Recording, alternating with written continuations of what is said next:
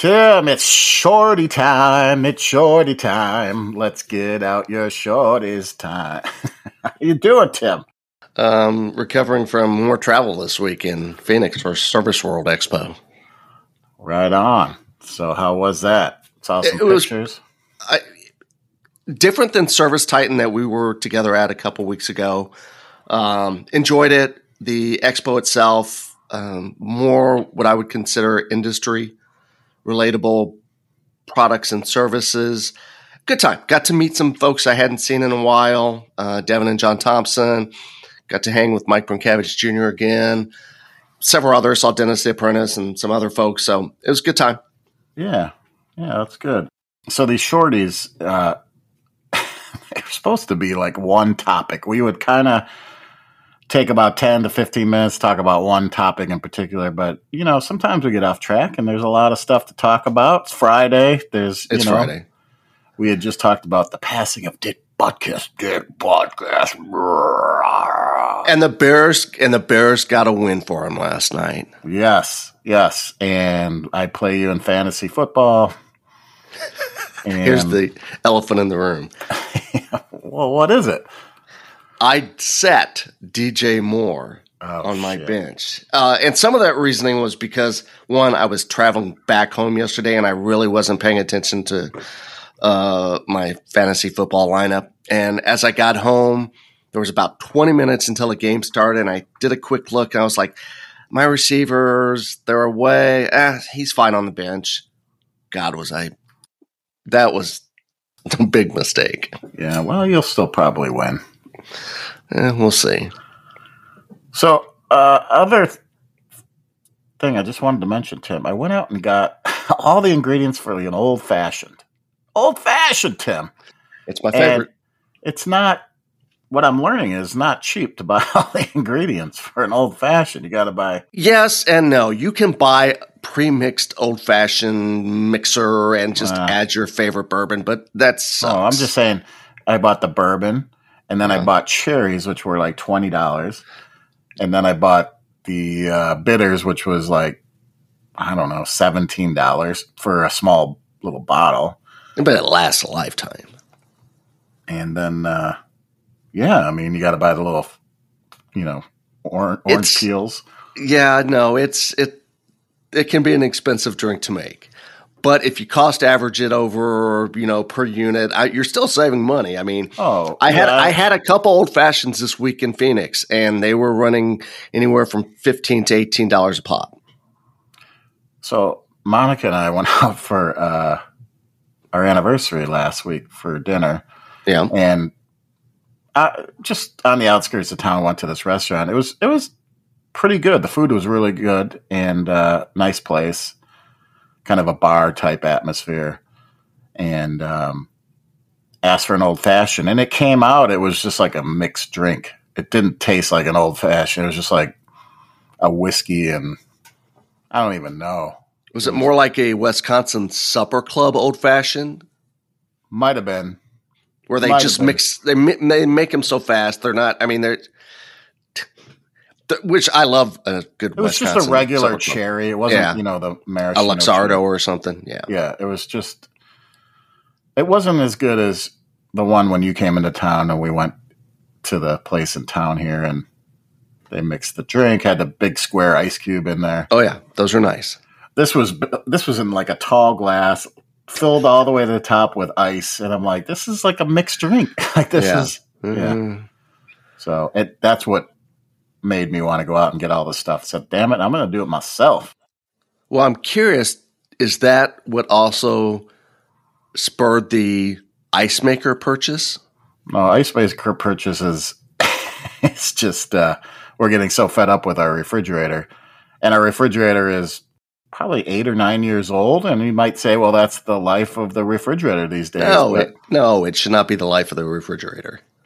So the refrigerator works, but the freezer frosts up like every 2 weeks. So I have to – there's a code on the refrigerator where you have to force defrost it. And so you do, and for an hour, all you hear in the kitchen upstairs is beep, beep, beep. It's an hour. And sometimes it doesn't even defrost after an hour, so you got to do it again. And then I have a knife and I'm picking away at this stuff. Or you can turn it off and defrost it, or you can get a hairdryer. But I shouldn't even have to be doing this, right? So, technology. My friend sent me a hack where you take apart the back panel of the refrigerator, and there's a spot where you can put in, I think you put in like a copper wire or some kind of wire that the water drips on, because it's happening where the water gets into the freezer. And so maybe it's diverting the water. I don't even know. I haven't done it yet, but he said it works, so I'm going to try that. But to your point, I was looking at these ice cube makers, and some of them cost like what you would cost for like a standard refrigerator. It's pretty exactly crazy. But we were also talking about, some of the refrigerator, some of the stuff, maybe it's just over technology, right? It's just stuff that it's convenience and stuff like that. But do we really need it? And that's what the topic is today. Technology. Both the good and bad. Yeah. So let's go not bad. I mean, most technology is there, like I said, for convenience or for efficiencies, either it's water or energy, whatever. Mm-hmm. And Absolutely. I think the manufacturer has good intentions, but listen, I was looking at these ice cube makers, and my buddy sent me a link to the one he has, and he goes, "We'll get the updated one. There's a 2.0." And so I looked at it, and I'm like, "Oh, cool. It's $550 because it has Wi-Fi capability, Tim. It's got an app that you can do it from your phone or something." Yeah. Why would I need? And Overkill. Somebody's gonna answer me in a text or something. But why would I need Wi-Fi in my portable ice cube maker? In case you're downstairs and want to know how much ice you have in the ice maker, you can then check via the app or something. But it's supposed to self-supply itself, right? Like as soon as it gets low, it makes more ice.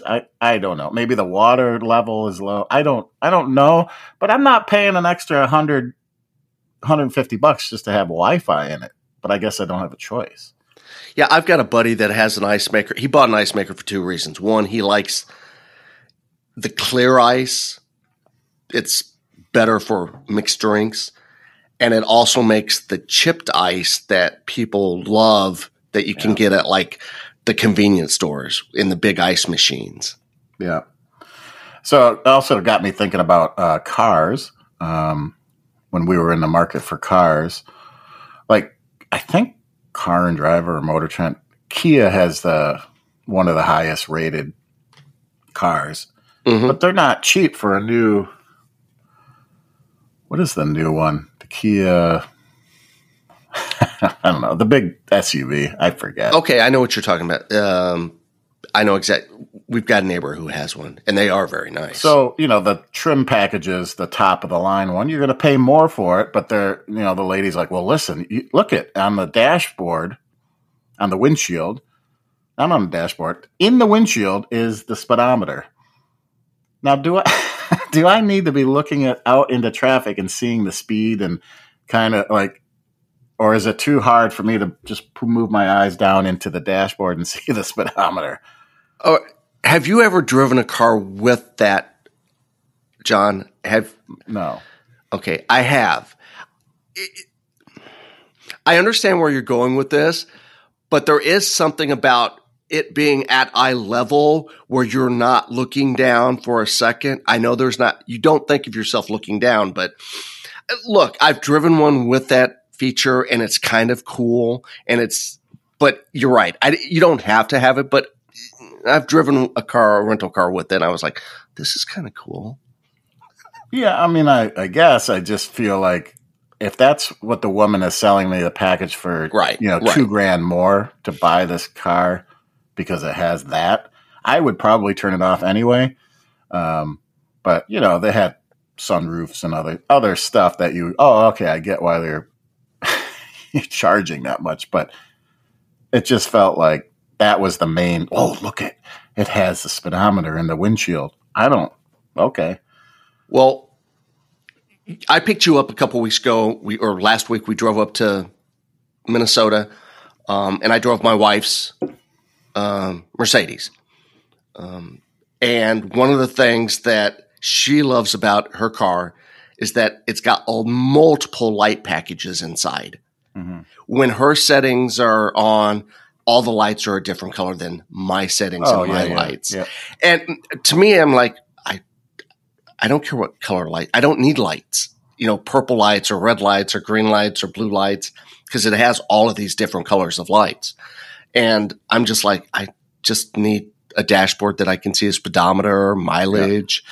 Yeah. So those are the kind of things that I'm like, maybe that's overkill. Yeah. Because I'm sure it comes at a cost. It's a premium. Yeah. Did you think of anything that was overkill as far as technology is concerned?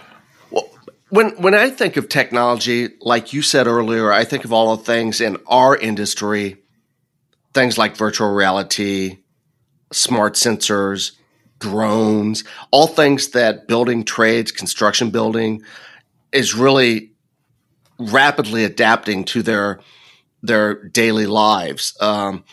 Caterpillar's got a self-driving equipment that large construction sites are using. Some of the wearable construction wearables that control heat, moisture, can tell if you're overheating, can tell if you're cold. And then you've got things like Hilti's exoskeleton that helps people doing repetitive motions and stuff. Yeah.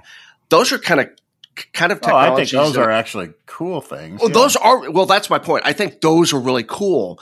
So it's hard to say overkill from that standpoint, but I think what it goes back to with overkill for me is technology that's being used for either privacy or security risks, lots of apps, social media apps, misinformation in those, those categories. Those are ways that I see. Getting back to products that are just overkill. Like I said, having 20 different lights in a car inside a car doesn't really do anything for me. Having a Wi-Fi ice maker does nothing for me. I don't need a refrigerator that tells me when my milk is half gone or the expiration date is coming up. I don't need those kind of things. I might need that. Well, and then I think of all the voice-activated stuff you have in a house. Yeah. Because we've all tried to make our homes more smart. And nearly everything is either on that platform or this platform. So guess what? My daughter's name is Alexis. And if I say that wrong, I've got 14 machines asking me a question. Mm-hmm. Little things like that drive me nuts. I wonder if you could change that in the programming where in the app, just say, I'm going to change it from Alexa to Frank or something, Cornelius, something where, yeah. Hey, something, nobody has that name ever. Yeah. Rupert. Hey, Rupert, what time is it? Yeah, I think, 10 years ago, well, no, more than 10 years ago. Listen, in 2003, I don't think I was running around with a cell phone. And now it's something you can't live without. Has a phone, has your email, has, apps, has the internet. I mean, it's everything you need on one device. Is that connectivity for the betterment, or is it really keeping us so self-engaged with a cell phone that we lose track of what's going on around us? I mean, we talk about that with kids today that, are your kids' age. Yeah. They sit in the basement and they're on their cell phones all the time. That's true. That is true. But, I mean, there's stuff, depending on who's listening to this, but like press technology, the pressing tools and press fittings and push to connect, things like that. I mean, those are advancements in the plumbing industry, but people will say, well, that's killing the craft, Tim. You're killing it. You're killing the art of the install. Think about these builders that are using 3D printing to build homes. They've got huge 3D printers pouring concrete, building homes. I mean, that's crazy. Yeah. Well, I mean, we thought prefabrication was crazy 10, 15 years ago. Now everything's prefab, I think. Yeah. I can't not talk about heat pumps and everything moving electrical. So that's, big picture. It's for the betterment of the environment and society. But, there's still a pushback on that. But, it's just the fact that heat pumps are a different way of heating a home, or hydrogen technology. Those are things that we're going to face in the future. Yeah, I think what it comes down to is there's not one size fits all. And we address that all the time in meetings we're on, or things we're hearing, press releases we receive. What works for you in Southern California may not work for you in Maine. So having a one size fits all is kind of difficult. Yeah. I'm just waiting for those solar airplanes, Tim.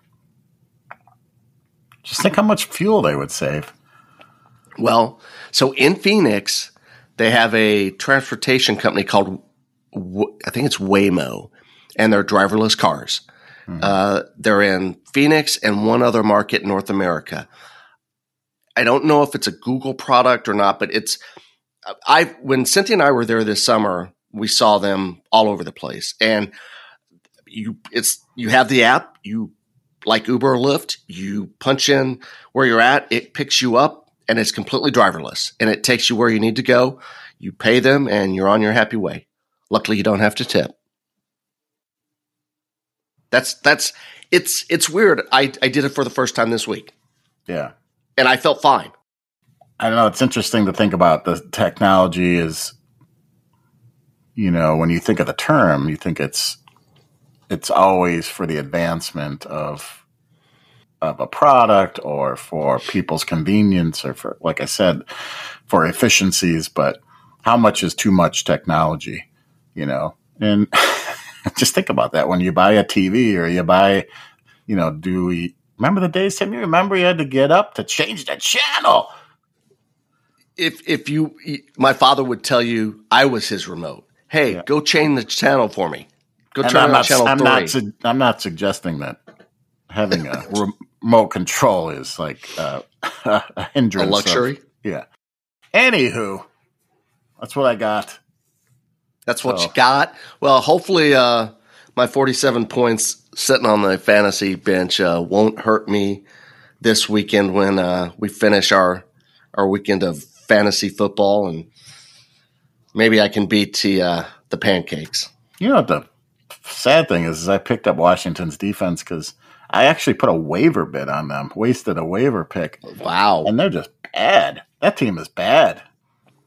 And a good friend, Dan Foley, contractor out of D.C., he's texting me last night about it. He goes, I guarantee the Bears will win this game. And I'm like, well, it was 21-0 or something at that point. I said, well, you got a good shot that might be true. But we were just talking. I said, I thought they had a great defense. And he goes, they have so much money in that defensive line that they should just be exploding offenses, just wreaking havoc. And they just didn't do it.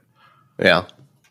So, and against the Bears, who are bad, they're bad offensive line. They had guys in different positions. The center got hurt. They had 2 running backs go out. I know. I mean, they had some guy playing running back that hadn't touched the ball in like 2 years. Yeah, he's a fullback. I don't know. I didn't know they had fullbacks in the NFL still. And I don't even know how I feel about it. I kind of wanted them to lose so they'd fire everybody, but now they win. And they should have won last week. Should have been 2-3, but nobody cares about the Bears. Well, look, they're 1-4, 1-3, 1-4. What are they? 1-4, Tim. So they're 1-4, win 2-3 games in a row. Next thing you know, you're in a division where, a 500 season could win this division, depending on how much of a run Detroit goes on. Yeah. I think Detroit's got it. I mean, there's no doubt. They're going to win again this week, so they play Carolina at home. I don't see Carolina winning that. They'll be 4-1. Yeah. So, All right, Tim, I'll see you in about 10 minutes for the next podcast. Yeah, for those of you that listen to this today, listen to us next Tuesday. We've got a really good American Plumber Stories podcast that'll be coming out next Tuesday that you won't want to miss. Yeah, and then also I do a Instagram Live on Thursdays, just so anybody who is on Instagram wants to check it out at 7 o'clock. It's usually 7 o'clock on Thursday nights. Had one with Bruno Friedman. His handle is at Nample on Instagram, and we had him on at 2 o'clock yesterday afternoon, and he was so good and had a lot of people chiming in at 2 o'clock, which I was surprised. Like, isn't anybody doing anything at 2 in the afternoon? But he's over in Germany, so it's 9 o'clock. Exactly. So a lot of like European people were probably checking in and had no idea what we were talking about because they don't speak English. But anyway, there was a lot of people on there, so it was good. Well, Miss Bruno, saw him when we were over in Germany earlier this year. Good guy. Glad he was able to jump on. Yeah, he was good. He's trying to get over to AHR in Chicago this year. He's actually coming out for Rigid Experience Europe. They're doing a European version in November, so he's coming out for that. That's cool. Well, everybody have a good and safe weekend.